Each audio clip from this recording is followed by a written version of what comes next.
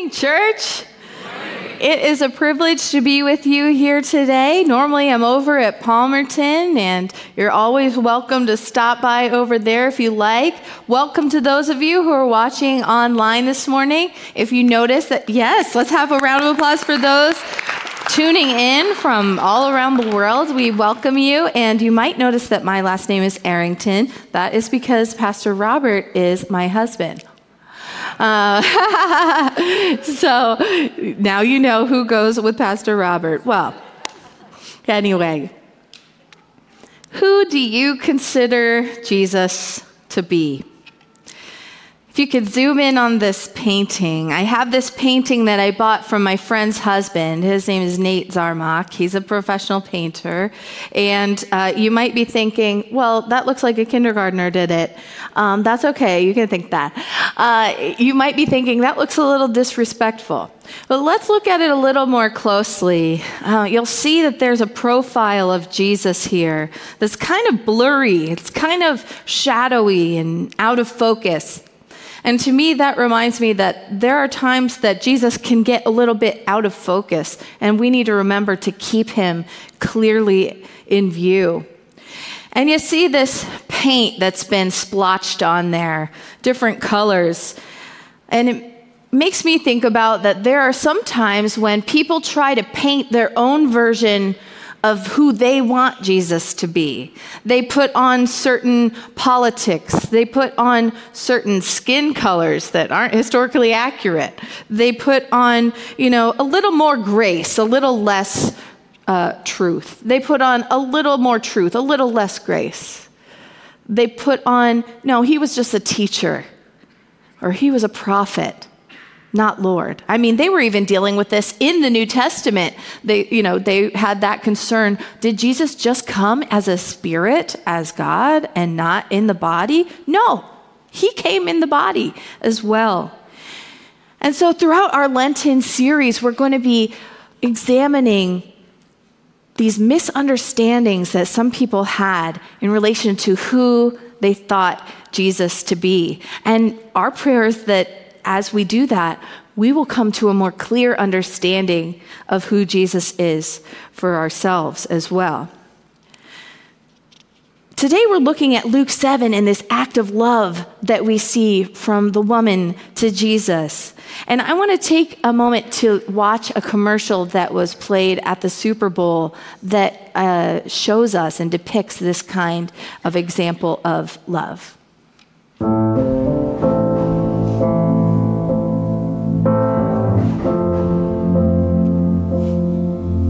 Don't ask me what you know is true. Don't have to tell you I love your precious heart. I was standing, you were there. Two worlds colliding, and they could never tear us apart.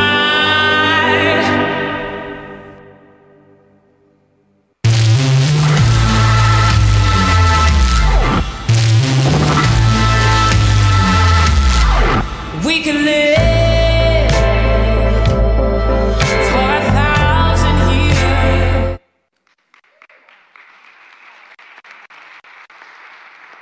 I don't know about you, this ad really touched me. I was so moved by those different juxtapositions of people who normally are at odds and are in conflict with one another, washing each other's feet. That act of humility and love and neighborliness, woo! That was good. That was some good stuff. Now, the picture that we're seeing today of this woman washing Jesus' feet, she wasn't just washing his feet to be neighborly, to be kind. She wasn't a servant at Simon's house. She washed his feet as an act of worship. And so we're going to examine her act of worship and what that means for us and how we can follow her beautiful example in worship. So let's dive in together. First, we notice that her worship was sincere.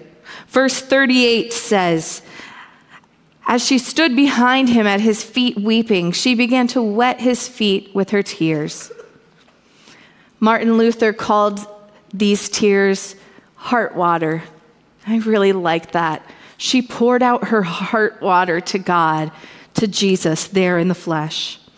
Her sincerity of worship was shown through her emotions. She came to Jesus in tears. You know, some of us seem to be under the impression that it's not really okay to cry. It's inappropriate, it's weak, it's not cool. But we have permission to come to Jesus with all of our whole range of emotions. You know, we're made in God's image, and Jesus himself cried at Lazarus' tomb.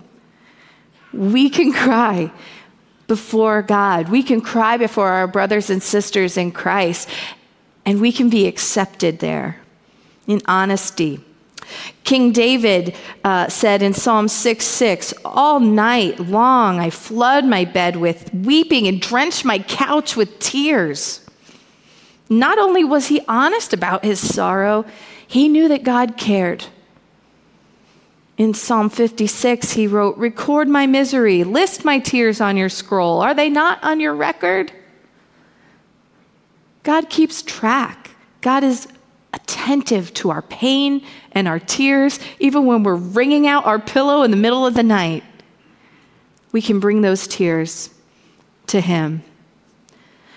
But why was she crying? Well, we don't know exactly why she was crying, but if you would permit me to wonder about this for a moment, could they have been tears of repentance? You know, she came to Jesus with a bad reputation.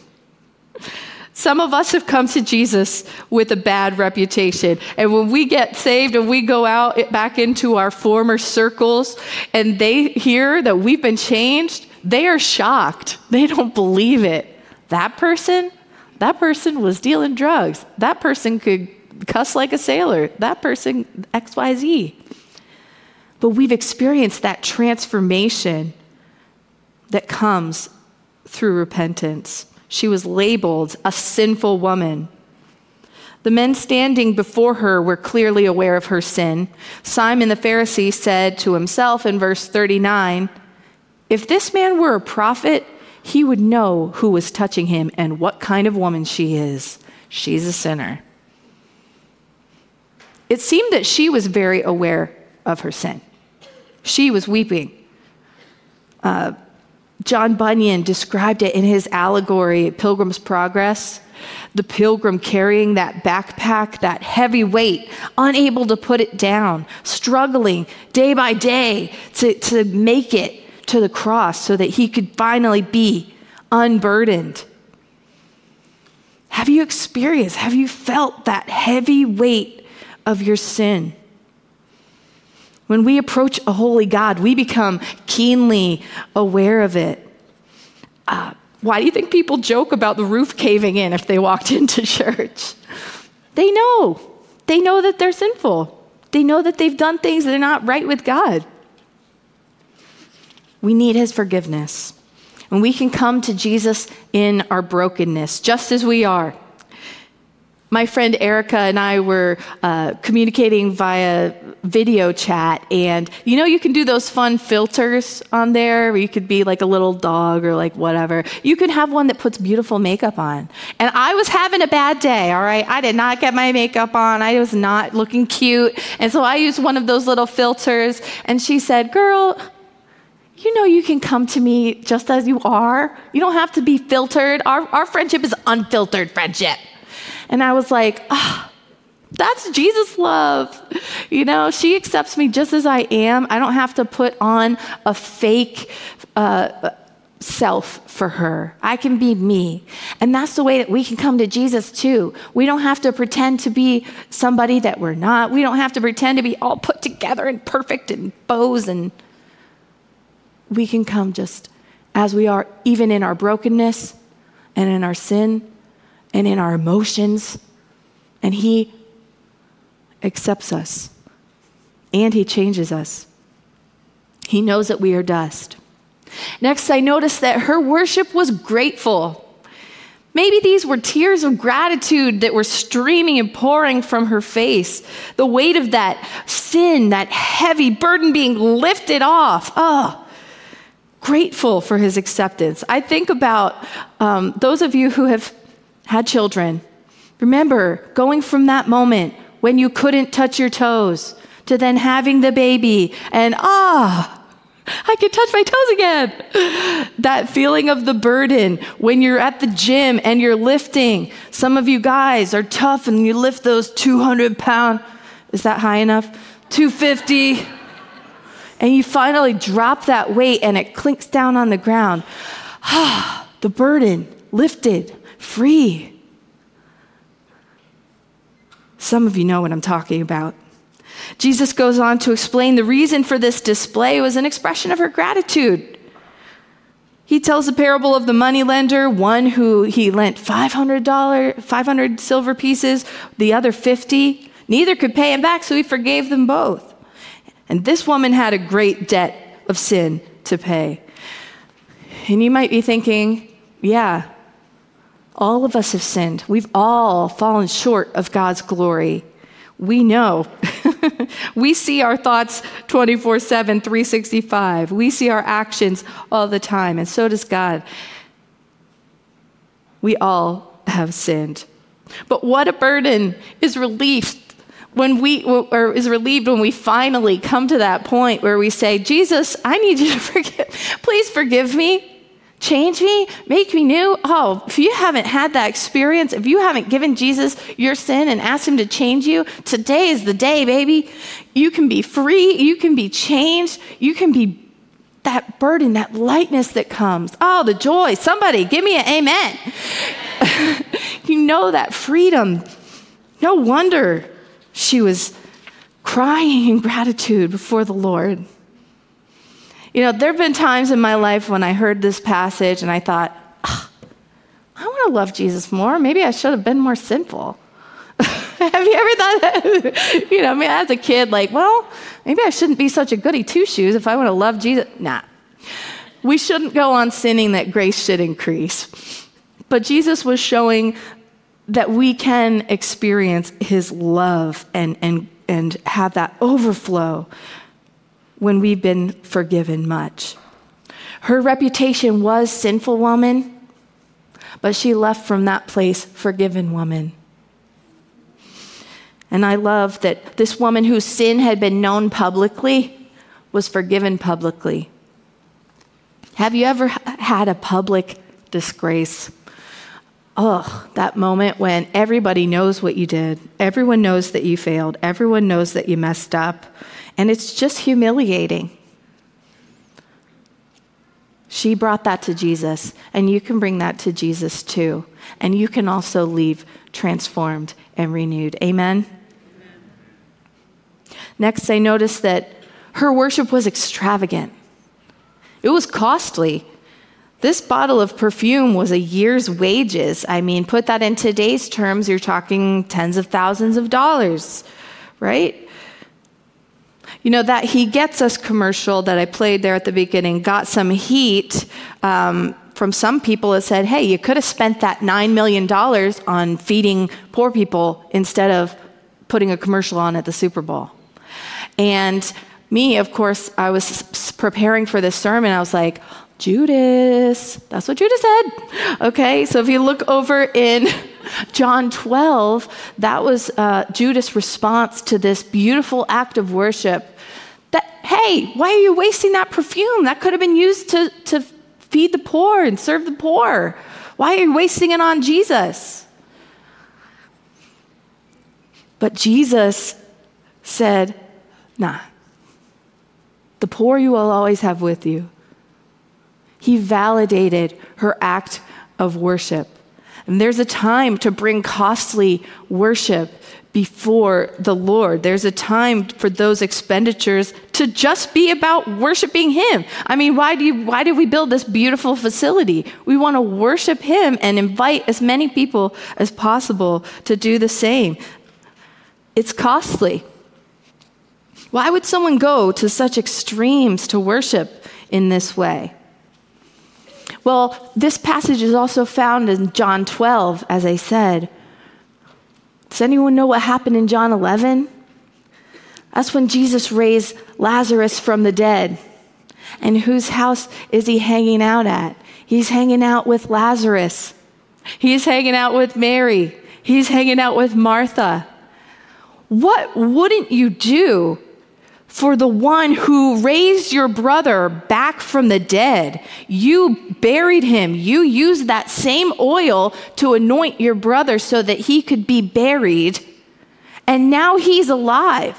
Think about the only reason that Mary had this oil in the first place was that she was going to use it to anoint her brother. And they kept anointing and anointing until the body would eventually decompose and they could rebury the bones. That beautiful perfume, that fragrant smell, was only given to her because Jesus gave her a miracle in the first place. And she gave it back to him lovingly, willingly, gratefully.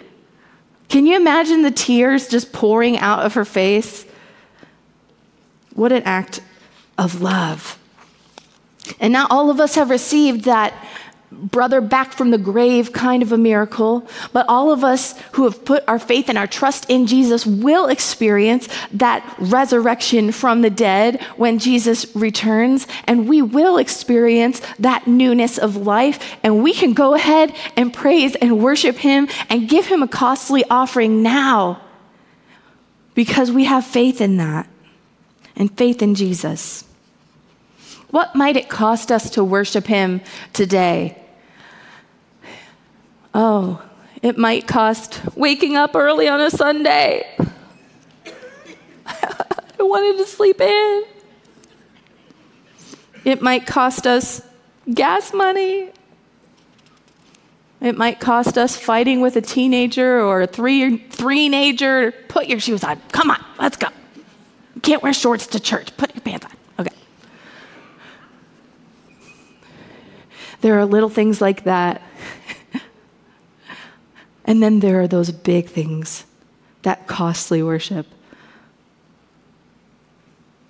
I notice this worship was excessive. Are you an over-the-top kind of person? We know who we are, okay? We're loud. People know when we come in the room. You know, we do things over the top. Well, I think of the Old Testament story of King David when he's out there dancing in his undies, praising the Lord. I don't recommend that necessarily, but his wife was being all judgy, and David, would you please put some clothes on and stop that? But he said, no, I'm going to become even more undignified than this. I'm going to dance with all my might before the Lord because he's deserving of that. And he couldn't stop that overflow, that expression that just made him move his body in worship to God, that gratitude, that thankfulness. What might you need to do to block out the Michaels in your life who are calling you out and say, stop raising your hand?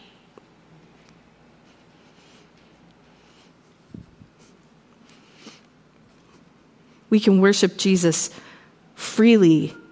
Jesus chastised Simon in his thanks to the woman. As a guest of honor in Simon's home, Jesus should have been greeted with a kiss on the cheek. It's still a practice that happens in the Middle East today. That kiss on the cheek is a standard greeting for people. We usually shake hands. He should have washed his feet. He came in with his sandals all dusty. When you go to the beach and your foot is just covered with sand when you get back and your whole car is just littered with it by the time you get home and it's Christmas time and there's still sand in there.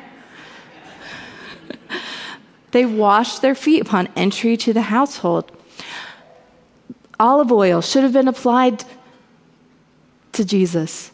Simon didn't care. And I think that kind of shows us a glimpse of Simon's understanding of who Jesus was. It seems that Simon didn't have quite the high regard for Jesus that this sinful woman did. Interesting. Simon failed on that, but Mary covered all the bases. Not only did she wash his feet, she washed them with her tears. Not only did she dry his feet, but she let down her hair, which would have been really an awkward scenario because that was inappropriate for that time. She didn't care. She went full King David and just took her hair down and dried his feet with it. She didn't just offer him a kiss of greeting. She didn't stop kissing his feet. Can you picture the awkwardness of that? Jesus allowed her to bring that excessive, extravagant worship. And not only did she anoint him, but she anointed his head with very expensive nard, this perfume that was imported from India, from the Himalayan mountains, that was intended to anoint him for his own burial, he said. She went all out in expressing her love for the Lord. I just want to ask us a question this morning. Would your expression of worship be different if you were unrestricted by what other people think of you?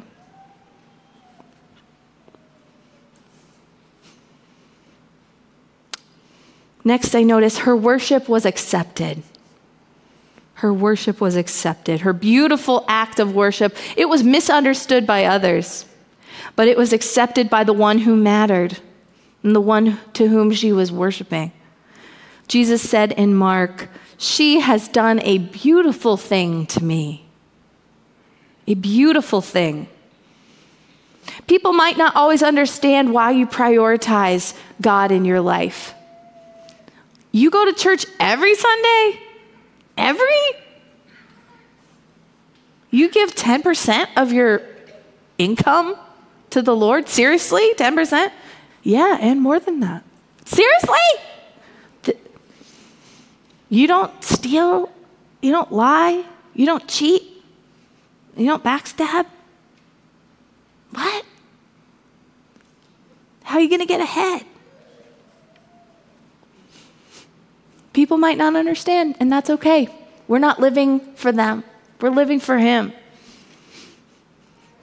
We see that Jesus sends her out in peace. Not only was she forgiven, but she was sent out to live in shalom, wholeness. Her faith had saved her. She could now go in peace. She could now go back into a society from which she had been shunned because of her sins, because of what she had done, now restored to the community. And even today, she is a woman who we are talking about. Jesus said, wherever the gospel is preached, this woman will be mentioned. And we're honoring today a woman who was likely a prostitute because Jesus forgave her, changed her, cleansed her, accepted her, and sent her back out there, made new. And he does the same thing for us today. And if you've never accepted that, what are you waiting for? It's available. It's free. It's worth it. Do you remember? Can you think back, those of you who have experienced it, can you remember that day when you gave your heart over to Jesus and you said, okay, I'm doing it. I'm jumping in. And like the pilgrim, you felt that weight, that backpack off of your back, and finally you could run. You could feel joy again. You could feel happiness again. You felt like your truest self in him. It's available to every one of us. In church, when we come to worship each week, may we bring that joy of our salvation. Lord, renew in us again that joy of our salvation, that I once was lost, but now I'm found. I once was hurting. I once was broken. I once was dead in my sin, but now I'm made alive in Christ. And so when we're worshiping, we're coming with gratitude. We're coming with excessiveness. Don't worry about what the person next to you is thinking. Don't worry if you don't have the most beautiful voice. Not all of us can be Pam.